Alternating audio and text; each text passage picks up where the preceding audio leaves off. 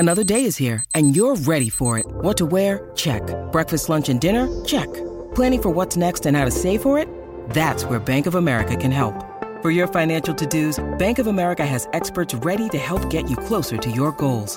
Get started at one of our local financial centers or 24/7 in our mobile banking app. Find a location near you at bankofamerica.com/talktous. What would you like the power to do?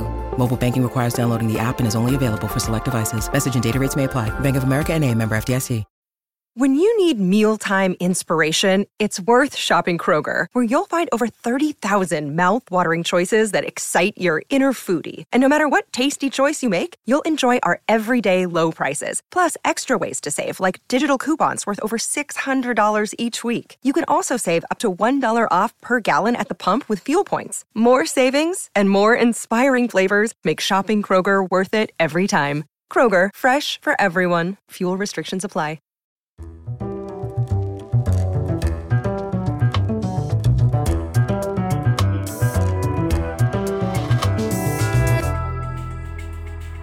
Hello and welcome to the Booker Prize podcast with me, Jo Hamya. And me, James Walton. And today, rather excitingly, with the Booker Prize winner ceremony fast approaching, we've got the first of a two-part close-up look at all of this year's 6 shortlisted novels. Now, we should say, and not just because we've been told to, that this is an independent podcast, which, though obviously backed and indeed funded by the Booker Prize, isn't required to take any kind of party line.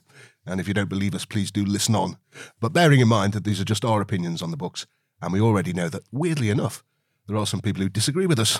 No, never. But James, before we get down to the 6 big runners and riders, shall we just have a quick overview of the shortlist and, if this doesn't sound too grandiose, what it says about the state of fiction in 2023? Yeah, let's. Well, I've got a theory that I'm sure you've heard me suggest many times down the pub, Joe, which is that we are seeing, I think, at the moment, a sort of return to something I thought disappeared in the 19th century, really, which is the idea that novels should be virtuous things, that they should make us think the right things, that they should say the right things. And clearly we live in a time when causing offence is very, very bad. Either you could argue because of cancel culture or because, causing offence is just bad. Just bad, yeah. Why would you want to cause offence? But either way, I think that means by definition fiction is going to tend to the inoffensive. Now, I sort of cut my reading teeth or my adult reading teeth on sort of people now considered, I think the word is probably problematic. People like Philip Roth, Sorbello, John Updike, who wrote about not what men, particularly in their case, should be like or should think, but what men secretly do think and some of the awful things. And they are books that I can see why they now cause offence. But there was something sort of unruly and great about that, and I do miss that. I mean, I do appreciate the world changes, and that maybe it's a better thing that the books are kinder now and judged on their kindness and on their virtuousness. But I do wonder if something's been lost.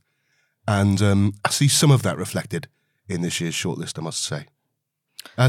Like if these books were guests at your house, or some of these books were guests at your house, they'd turn up, they'd wipe their feet, they certainly wouldn't smoke, they wouldn't drink too much. You'd have a nice conversation about things you all agree about, and then they'd go off, not too late, and you'd have had a perfectly nice evening. But a slight, as I say, a lack of unruliness and boisterousness. Do you think that's? That's fiction in general, and as I say, slightly reflected in this year's list. What do you reckon? I sort of half agree. I think perhaps it's too broad to say that all of fiction in general is missing a sense of unruliness. I think that's something that's probably more applicable to the state of contemporary publishing, especially with big 5 publishers. And I think there are a lot of indies that take more of a moral risk and which celebrate unruliness. I think this is a shortlist which seems to prioritise a kind of virtuousness. But that being said, there are a few exceptions. I think if the bee sting came into your house, it would be at least 3 people who end up having a screaming row, ignoring their hosts. I think if Study for Obedience came into your house, you'd gradually find your house being taken over by forces that, you can't quite control and you don't know where they come from. That's not generally true. So the Bee Sting by Paul Murray and Study for Obedience by Sarah Bernstein that we'll be discussing over the course of these 2 episodes. Yes, but I think generally, I see what you mean, because the shortlist as a whole to me is, on an individual basis, most of these books are okay, they're good, but taken as a whole, as a cohort, they're incredibly sad. And I kind of just want to go to each of the judges' houses and give them a hug and ask if everything's okay in their lives. I made this kind of tally chart thing as I was going through the shortlist. And all the headings are just like really morbid. So number of books containing some form of terrible death central to the plot. You know, there's 3, potentially you could say 4 of them on the shortlist. A main character who feels ostracized or is targeted by forces within their community. I think there's 4 again. A parent losing the ability to positively impact their child's life. Again, most of the shortlist. Money troubles due to some form of civil unrest or natural disaster. At least half this shortlist. It's bleak. It's really bleak. I mean, I suppose you could argue these are not cheerful times, but at the same time, I could have done with a few more jokes, I think, and a few more laughs. There's in Paul Lynch's book on this shortlist we'll be discussing, I think, in the next episode, Prophet Song. There's a child who gets into trouble at school for, quote, inappropriately directed laughter. And I could have done with a bit more inappropriately directed laughter, really. And the other thing that is really striking, which is nothing to do with content particularly, is a taste for enormously long paragraphs. I mean, what? Well, I mean, we'll discuss that when we discuss individual books, but I can't. There seems a fashion for punishingly long paragraphs that I don't quite see why. Again, I couldn't really say that that's generalised to fiction as a whole. I've certainly read a lot of sort of quite staccato novels this year that aren't Booker novels. That is maybe more down to the judge's taste as a body of readers. And I think what's really interesting is it's clear in this shortlist where that kind of form serves the novel and has real direction and purpose and is genuinely affecting, as in, I think, Prophet Song or in The Bee Sting in Imelda's part, and then novels where I think it just really doesn't work, as in Paul Harding's This Other Eden. But we'll come on to that. We will. When we discuss the individual books, I'd also just drop in also long sentences seem to be in. Often by just putting commas instead of full stops, which seems a bit of a cheat as far as long sentences are concerned. I think possibly you could look to some of the judges to explain that particular taste. So Mary Jean Chan is a poet. And we have Adjoa Ando, who is an actress and perhaps kind of takes a more sort of humanistic approach to experience washing over the reader. And that might explain a taste for longer paragraphs. Okay, Jo, should we crack on with the big 6 then? And you want to just remind listeners what they are? Yes. So the 6 shortlisted novels this year are If I Survive You by Jonathan Escoffery, This Other Eden by Paul Harding, Prophet Song by Paul Lynch, The Bee Sting by Paul Murray, Study for Obedience by Sarah Bernstein, and Western Lane by Chetna Maru. And today we're doing This Other Eden, If I Survive You, and Study for Obedience. So let's start off with Jonathan Escoffery's If I Survive You, one of the 2 debut books on this year's Booker shortlist, along with Western Lane by Chetna Maru. And this is a collection of interlinked stories about a Jamaican family where the parents moved to Miami in the late 1970s to escape the kind of political violence that we explored when we interviewed Marlon James with the brief history of 7 killings. Yes. Anyway, we get the perspective of several family members, but the main focus is on the younger son, Trelawney, who's born in America, as he struggles to work out his identity. So the book begins with him being asked, "What are you?" Which he says he's asked repeatedly because he's light-skinned, but he's black, but he's not a black American. But he's born in America, so he's not sure he feels Jamaican either. In the first quite long story, he wrestles with all of that, even though he knows he shouldn't have to, really. He shouldn't have to ask himself, what are you? But he seems to have no choice in there where he finds himself. In the second chapter, we get his father's story about coming to America, which sees Trelawney from a different perspective, and I think his father suggests that actually his son's too hung up on race. We then get the further adventures of Trelawney working various dead-end jobs after leaving college, of his brother Delano, and in one story that sticks out a bit, we might discuss as well, because it's got a big twist at the end, his cousin Cucky, who also has father issues. Now, Jo, you lived for a while as a mixed-race person in Miami, so did this book strike a particular chord with you? Yes and no. I have very mixed and complicated feelings about this book, which is maybe quite apropos. I think the first two stories, which are titled Influx and Under the Aki Tree, set the tone for the book's difficulties. But I felt that they made brilliant observations too straightforwardly.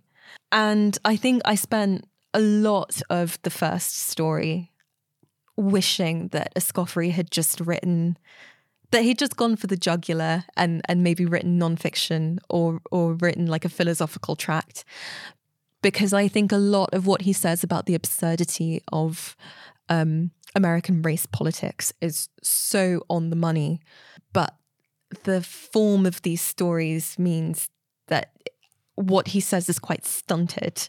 Yes, he thinks American race politics is absurd, but at the same time, because there's no escaping it, he sort of endorses it as well at the same time. Do you think that's fair? I didn't read it as that. I mean, I think a lot of what is tragic about Trelawney's stories in this book is the fact that perhaps, you know, you want to talk about father issues, if he'd spent less time wondering about what his identity was at school or in America, and just more time engaging with the people around him, talking to them, not second guessing everything that they thought of him, maybe he would have had a better relationship with his dad. You know, Delano doesn't really seem to question this. Older readers might see something of the almost classic grammar school story that used to be in the 50s and 60s, all those kitchen sink dramas where basically a bloke goes off and becomes far more educated than his own parents. Yeah. Goes to grammar school, possibly goes to Oxford, comes back and finds his parents rather limited, and the best of those, it seems quite sad from both sides. I think there is an element of that in this book as well, isn't there? Yeah, and I think the thing is, as I say, I think Escoffery is so on the money with handing you these facts, but the problem is, to me, they sound a bit too much like straightforward exposition. I wish basically that there had been a bit more showing and less telling. So there's this paragraph quite early on in the first story where Trelawney has gone on holiday to Jamaica in a kind of attempt to reclaim his roots and see where he belongs. And it goes, where else are people like me mass-produced, you ask yourself, and how can I ever go back? On drunken nights, you try your best Jamaican accent, which might pass under the thumping subwoofer's bass, or when everyone in your proximity is wasted. But having spent the last few years sequestered in the Midwest, away from the music and food and people so easily located in Miami, you've already lost a large percentage of your parents' tongue. Yet hearing your attempts, your companions crack smiles, then look away, pretend not to be embarrassed for you. Eventually, you'll admit to yourself that you are tired of trying to convince anyone of anything, especially yourself. Now, that is accurate. That happened. Like, I can say personally that happens. Yeah. The problem is, it's so straightforwardly put that you don't really feel the tragedy of it. At least to me, I wished I wouldn't have minded if Escoffery just chose one character, maybe Trelawney or maybe his father Topper or, you know, Delano, the older brother, and just stuck with them for the duration of a much longer novel so that we could see these anecdotes unfolding in real time and perhaps be more affected by them. Although that being said, I think the book does succeed in moments at doing that when it's funny. And there are moments that really reminded me of Paul Beatty's The Sellout. They expose the absurdity of American race politics simply by making you laugh at them. Yeah, and it works so much better. That's a Booker winner of 2016 that we discussed a podcast on, and that definitely lacks all. That's definitely not a virtuous book. That's a book that is not pious in the slightest, lashes out in all directions, and there are bits of that here. This is an awkward one for me to say, Joe, you know, being a white guy and all that, but are you suggesting, because I felt this a bit, that if you're going to write a book about identity at this stage of history, to say, you know, I felt torn between two cultures and I don't feel I really belong in either of them, has been said and done so often now that in a way you've got to there's got to be a bit more. No, I feel the opposite. I don't think it's been done enough. And I think it hasn't been done in fiction enough. So it's been done at a certain point in nonfiction. I think actually Obama's memoir, Dreams from My Father, does it really well. What I'm saying is, given that this is fiction, I wish that question had been more persuasively explored and more consistently explored by simply plunging you into the experience of mixed race people.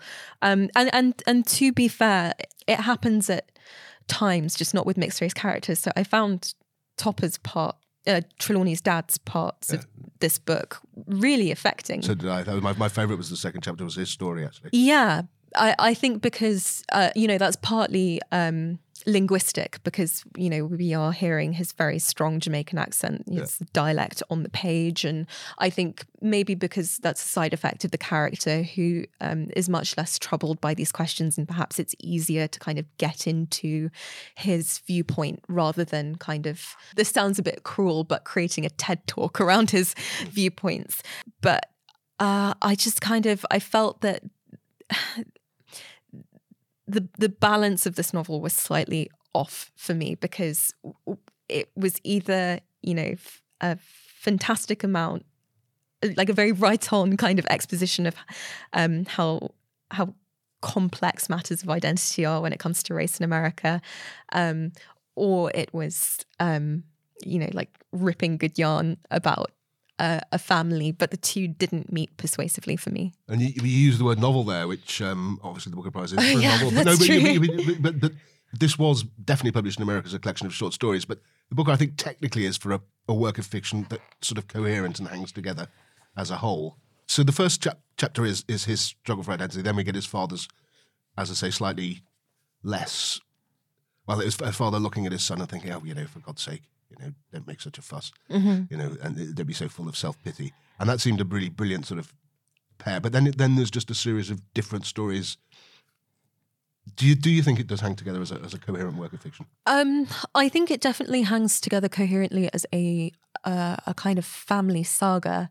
In a way, it did make me think of The Bee Sting. You're being handed these different points of view of characters, and we'll be coming on to that. That's the Paul Murray book, yeah. Yeah, and the more you find out about their motivations and emotions, and so for example, Delano, the older brother, at first seems quite callous and quite cruel to his brother, is quite happy to have the upper hand and to be their father's favourite, and in so doing inflicts quite a lot of emotional pain on Trelawney.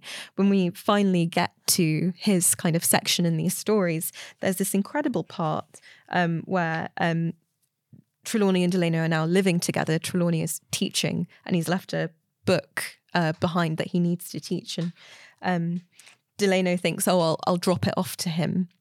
And the passage goes, Delano remembers that his brother's book, which he'd intended to drop at Palmetto Prep, is still in Nordick's truck. He feels certain that Trelawney needed to teach it today. It occurs to him that his brother may have planned to pick it up on his lunch break, and now it will have gone missing. And isn't that the way of things? You try and make a situation better, only to make it worse. Better to do nothing. And all of a sudden, these layers of understanding come upon you. So I think as a family story, it works really, really well. And as you say, a bit like in The Bee Sting, where the family just keep missing each other, don't they? And they, you feel like saying, no, you really could get along. You could get along. People could just get along. And then that story I mentioned about that cousin Cookie who goes to see his father, who's a sort of lobster fisherman, with some sort of increasingly hinted at links to organised crime and a big twist in the tale to that story. What did you reckon to that? I mean, it's a cracking story as a standalone. Yeah. I think it's a story that kind of most convincingly addresses the rewards and disappointments of seeking out your cultural heritage as a child of diaspora, and the difficulties of bringing your so-called roots into a new reality and maybe even a new psychogeography. So Cookie goes and meets his father, who kind of did a runner on his mum in childhood. Turns out that his dad has only been a few miles away in an area called Smuggler's Bay, where he's been lobster fishing and, and possibly smuggling. And smuggling. And And Cookie's, dropped off with his father and spends a summer with him, and in the process kind of, well, he's a teenager, but kind of becomes a man. He learns how to lobster fish. He takes on his father's work ethic. Physically he's affected by it. He builds some muscle. He builds some discipline of mind as well. By the time he goes back home, it seems that he's sort of put childish things behind him, and his teachers and parents and the adults around him are suitably impressed. And it seems that this idea of going back to your parents' values or heritage has done him a whole world of good until it doesn't. Until it really doesn't. Until it really doesn't. Yeah, no, that's true. It was a really compelling snapshot of the book's ambitions as a whole. And a really good, rather almost a mini thriller, isn't it, really? Yeah. So that sounds as if we quite like. Well, yeah, I feel a sense of disappointment in it because I think it's got such brilliant ambition and an incredible amount of intellectual promise and so much nuance. And as I say, I think these short stories just seem to kind of cut off at the moment where you're just beginning to be affected by what's happening to you in the flow of Escoffrey's prose. And yeah, I genuinely do wish that this had been more straightforwardly a novel and a longer one, that more groundwork could have been done. But yeah, I would say it's good. It's like in the middle of the pile for me. Okay. Do you want to tell us about book number 2? Yes. So now, This Other Eden by Paul Harding, which I think is an interesting compliment. I don't know, maybe there's a better word to use to If I Survive You. And it's inspired by true events on Malaga Island in Maine, but fictionalized. So this book takes place on Apple Island at the start of the 20th century. Apple Island is inhabited by a very small community of mixed-race settlers, all descended from a freed enslaved man, Benjamin Honey, and his Irish wife, Patience. Broadly, the island comprises 3 families, the Honeys, the McDermott sisters, and the Larks, as well as a man named Zachary Hand-to-God Proverbs, who lives in an oak tree. Apple Island... That's Zachary Hand-to-God Proverbs is his name, yep. Apple Island is self-contained and quite poverty-stricken in pretty much every way imaginable. It's populated by shacks, it's ridden by lice, natural disaster, at times famine. And in this mix, we also meet a former seminary man, Matthew Diamond, who, despite his latent racism, is bent on teaching the local children Latin, algebra, art, even the Bible. And his intentions go awry when government officials in Maine catch wind of the community's existence through his efforts. And on the heels of the first International Congress on Eugenics, determined that the islanders should be evicted and, this is in quotes, civilized, sterilized or otherwise dealt with. Midway through the book, Diamond attempts to save the one white passing child of the community by sending him away to a colonial estate on the mainland, which kind of results in further tragedy. But the novel as a whole is quite literally biblical in scope. It seeks to address questions of home, hereditary, race representation, eugenics, and art. But James, do you think it measures up? I must say this is the book that I had the most reservations about. Accentuating the positive, there's a really good bit where you're talking about the boy that he sort of sends to a colonial. Yes, Ethan Honey. Ethan Honey first sees the world outside the island and his sort of realizing what the world is like. That's a great passage. But apart from that, I think this does fall into my opening sort of things about just being way too virtuous. So on the whole, you've got the islanders. It's sort of, There's a woman, Esther is the sort of great matriarch who's wise and great, and she talks about what's on the island: love, pure and simple. She watches some of the kids playing about. She followed their progress, and as they got closer, she found herself overjoyed by them. Each her own modest little person, each unselfconsciously taking care of one another, even as they teased and screeched and laughed and complained. There's a child who's actually a product of incest who is special needs, I think we'd say now. But anyway, even, she knew and loved the island as any child knows and loves its mother. Some of the islanders, are good on their Shakespeare, know their Hamlet. Some of them speak, well, there's one who can compose her own Latin verses in dactylic pentameter off the top of her head. Now, okay, but I think there is a point at which if you romanticize people too much, you end up dehumanizing them. And I think that, so these islanders are so sort of, as I say, romanticised, idealised, as well, the clue in this other Eden, I suppose, in the title, that they are, in the end, not actually human beings. And then another thing that could have been interesting, so that they're the goodies. The baddies, obviously, are the people coming over because of eugenics to wipe out the island. But actually, eugenics was a left-wing progressive cause at the time, which could have been interesting.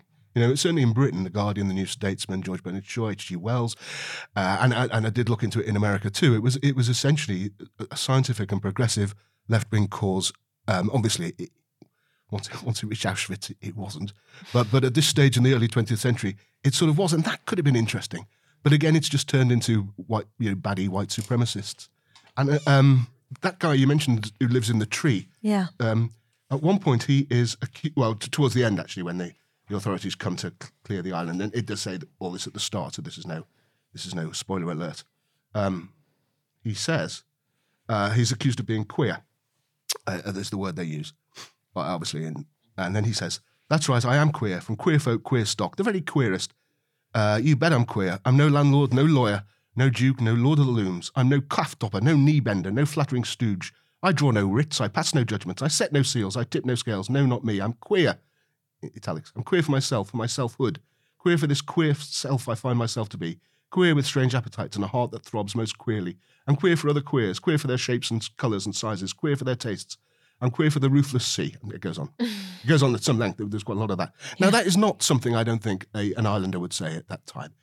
So it is this 21st century liberal white guy. I think if you want to compare it to The Sellout, Paul Beatty, written by a black guy, just wouldn't have that level of sort of reverence and piety that is brought to bear on that. I think I've made my feelings clear. Do you share them at all? It really gives me no pleasure to say this, but I do. Nothing wrong with sharing my feelings. And I often share your feelings, James, but I think with this book in particular, it's always a bit unpleasant to kind of pile on a novel. But it is. Yes, but to be really honest, I felt distinctly uncomfortable reading a lot of this other Eden. I agree with you that a lot of these characters feel more like caricatures or marionettes more than they do like people. They should have left a lasting impression on me. I think that so much of these characters, rather than being described via their relationships to one another or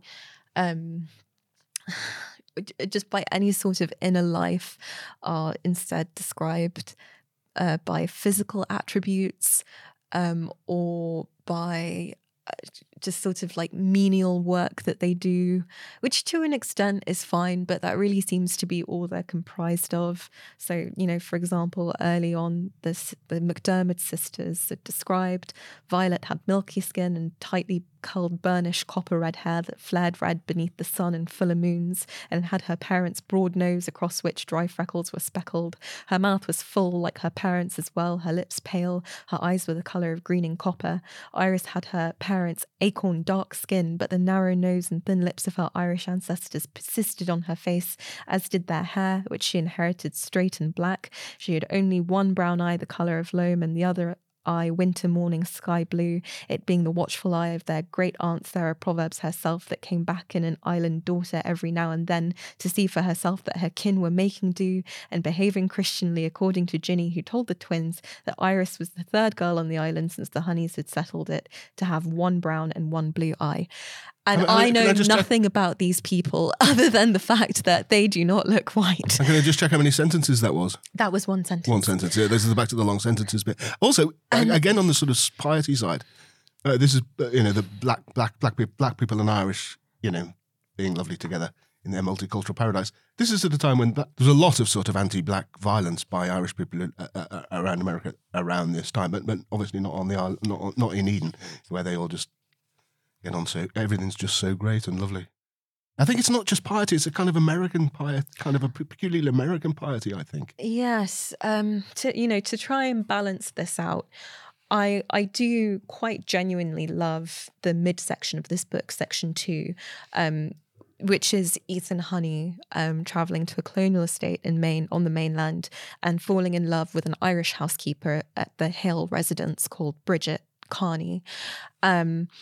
Ethan is sent there after the islanders are sort of made to be are evicted from their homes by the government in Maine, and this is Matthew Diamond's attempt to save this child, this white passing child who he believes has some sort of promise. And so Ethan is sent to paint essentially around the Hale estate. So he's an amazing painter as well. Yes, and which, do you know what I also have kind of an issue with this idea of this white saviour guy turning these children into savants, like their only value on this island is what this man has kind of trained them to be, like intellectual geniuses somehow all of a sudden. But anyway, that aside, I really believe in the relationship between Ethan Honey and Bridget Carney. It's tenderly and beautifully written. There's a point where Bridget is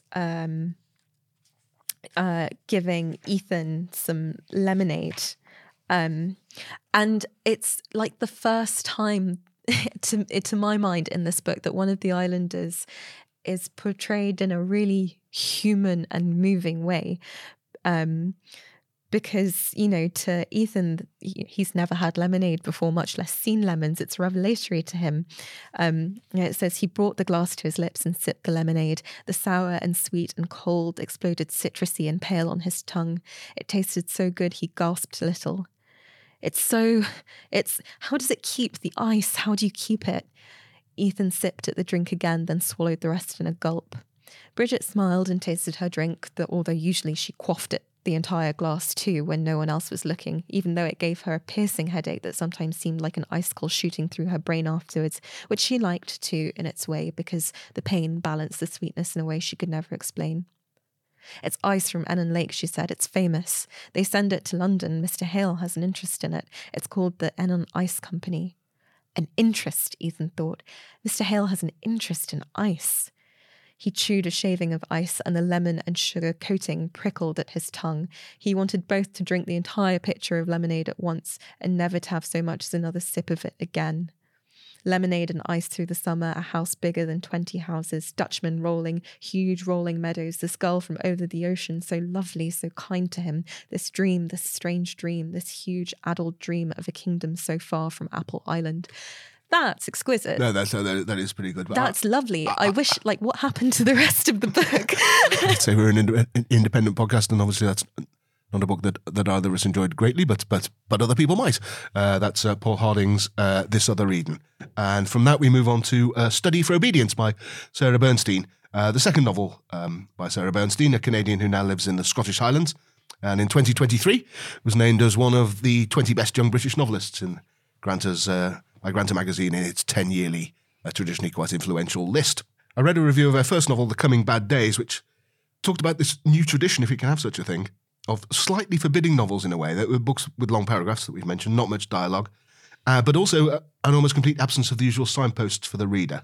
And that happens in her second book too, Study for Obedience. So there's an unnamed narrator who goes to an unnamed northern country to look after her oldest brother, unnamed, who, not necessarily to her benefit, she's always looked up to since she was a girl.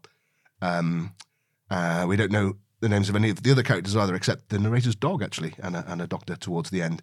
The country where it's taking place is pretty mysterious too. It's a land of the midnight sun, and yet it does seem to have been involved in some way in the Holocaust. So yes, it's just referred to as the North. Yeah, it is.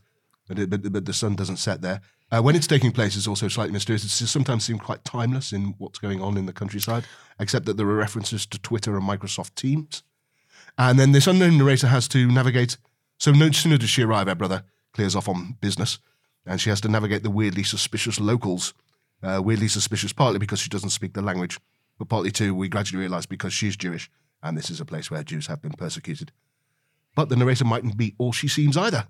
Strange things start to happen after she gets there. Cows die, the local pigs litter all die, the chickens get avian flu. This is all blamed on her. But there's a sort of suggestion, a growing suggestion, that perhaps it's not blamed on her wrongly necessarily. So, Joe, this is not a book, I think it's fair to say, that gives up its secrets easily. What did you think of it? I think I think having read it 3 times now, I can definitively say that it's my favourite on this shortlist. Wow. I think it's probably the richest novel on this shortlist. I think you're right that its sentences don't yield their meaning very easily, but I think that's to a purpose. We have this rather obsequious narrator who places a lot of her identity on this idea of being servile and obedient. That's why she's putting people's other needs first, as she keeps saying. Yes, and I think actually what I find so compelling about this book is that, and maybe I can change your mind a little bit because I know that you're a bit 50-50 on it, but I think... I don't disagree with much of what you've said so far, apart from it's not my favourite book on the list, but yeah, keep going. I think if we've been discussing this idea of virtuous literature, we should also discuss the idea of virtuous readers. And I think one of the really clever things that Sarah Bernstein does is play with what readers expect from their narrators, especially when they're being handed what seems like a very docile and a good person at first, at least.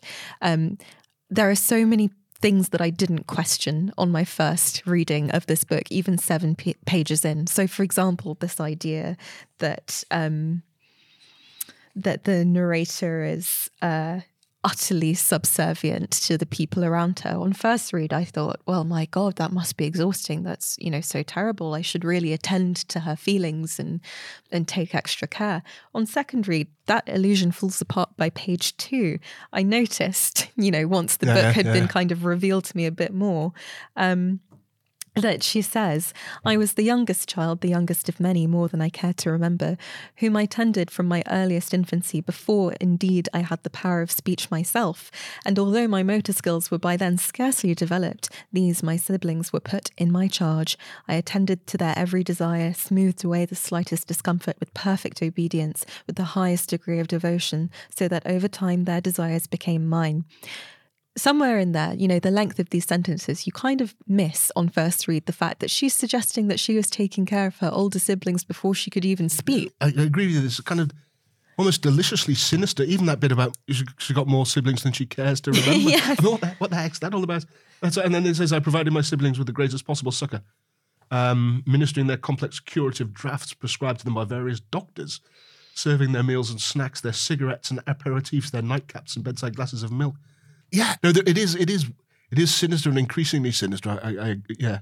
She does a really good job of kind of questioning the complicity of the reader in how far they victimize this woman in a way, how far they see her as meek and mild, and how far that is actually true. Because yes, this is a persona that she sort of takes on voluntarily in a way, but there are plenty of examples of her quite clearly abdicating a kind of moral responsibility for a lot of really questionable stuff that goes on around her. So, for example, she works, her work is transcribing cases for a law firm, which is levying a case against a whistleblower who's speaking out against a client of theirs who has been found in some countries guilty of poisoning water, tax fraud. So when she's transcribing these cases where perhaps there is a quite clear-cut example of who is morally in the right and who is not, she says,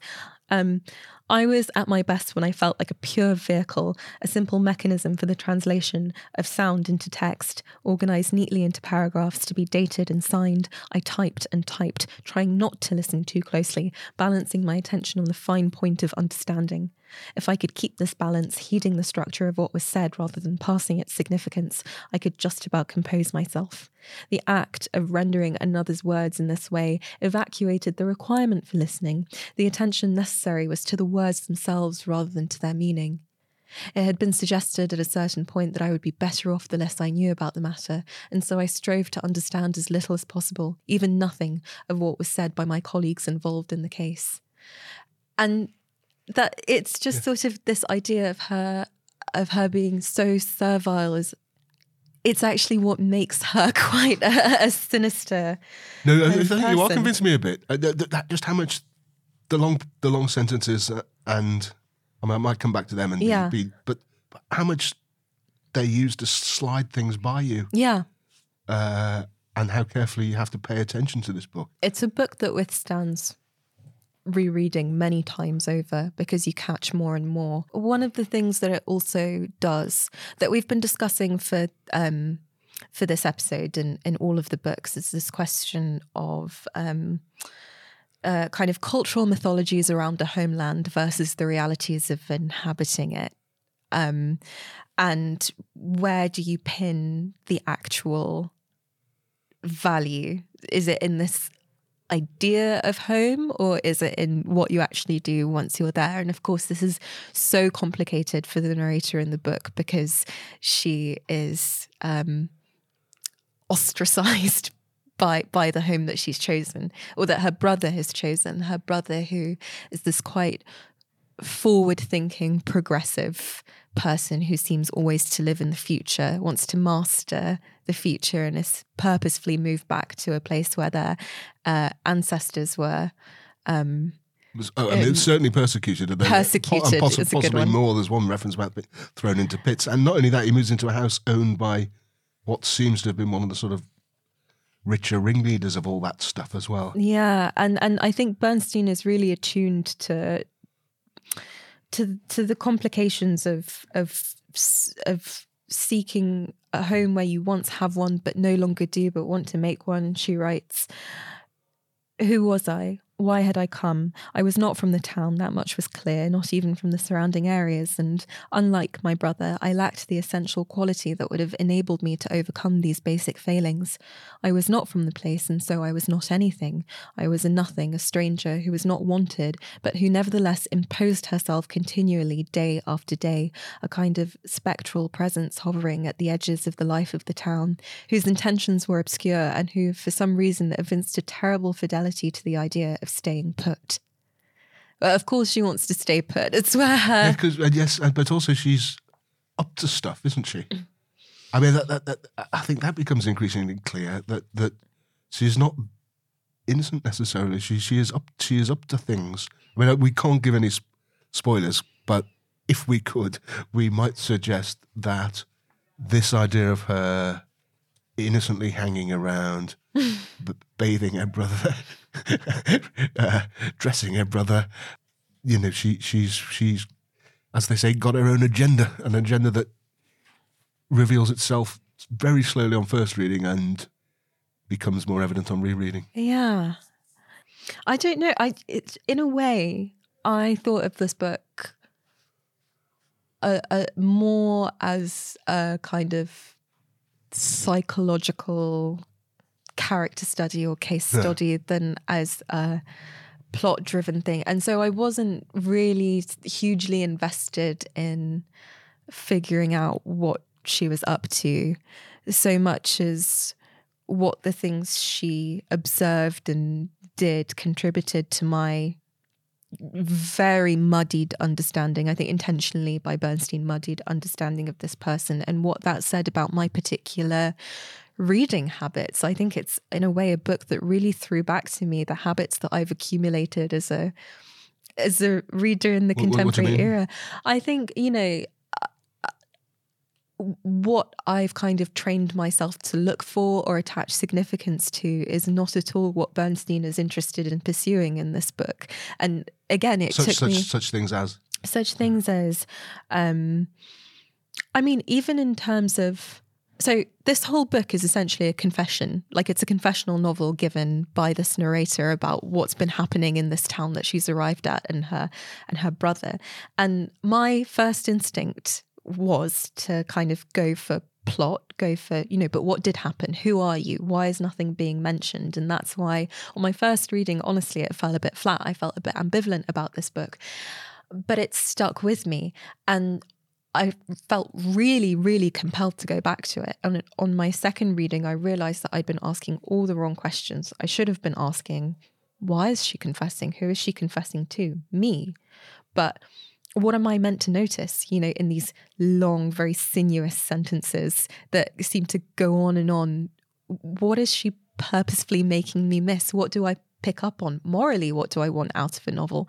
I want to be on the side of the narrator. I want to believe in their coherent, stable identity as someone who's going to guide me through the plot, or at least give me something to work in opposition to for the book. But she does neither. And I think there's this really interesting bit in the middle of the book where the narrator watches a kite kill and eat a rabbit. And this is kind of presented as a moral conundrum for the narrator. Who should she feel sympathy for? The rabbit that's been killed, or the kite who is just performing a very simple act of Darwinism, of survival, I guess? That became a really kind of focal lens for me to read the book through, because there's no answer to that question.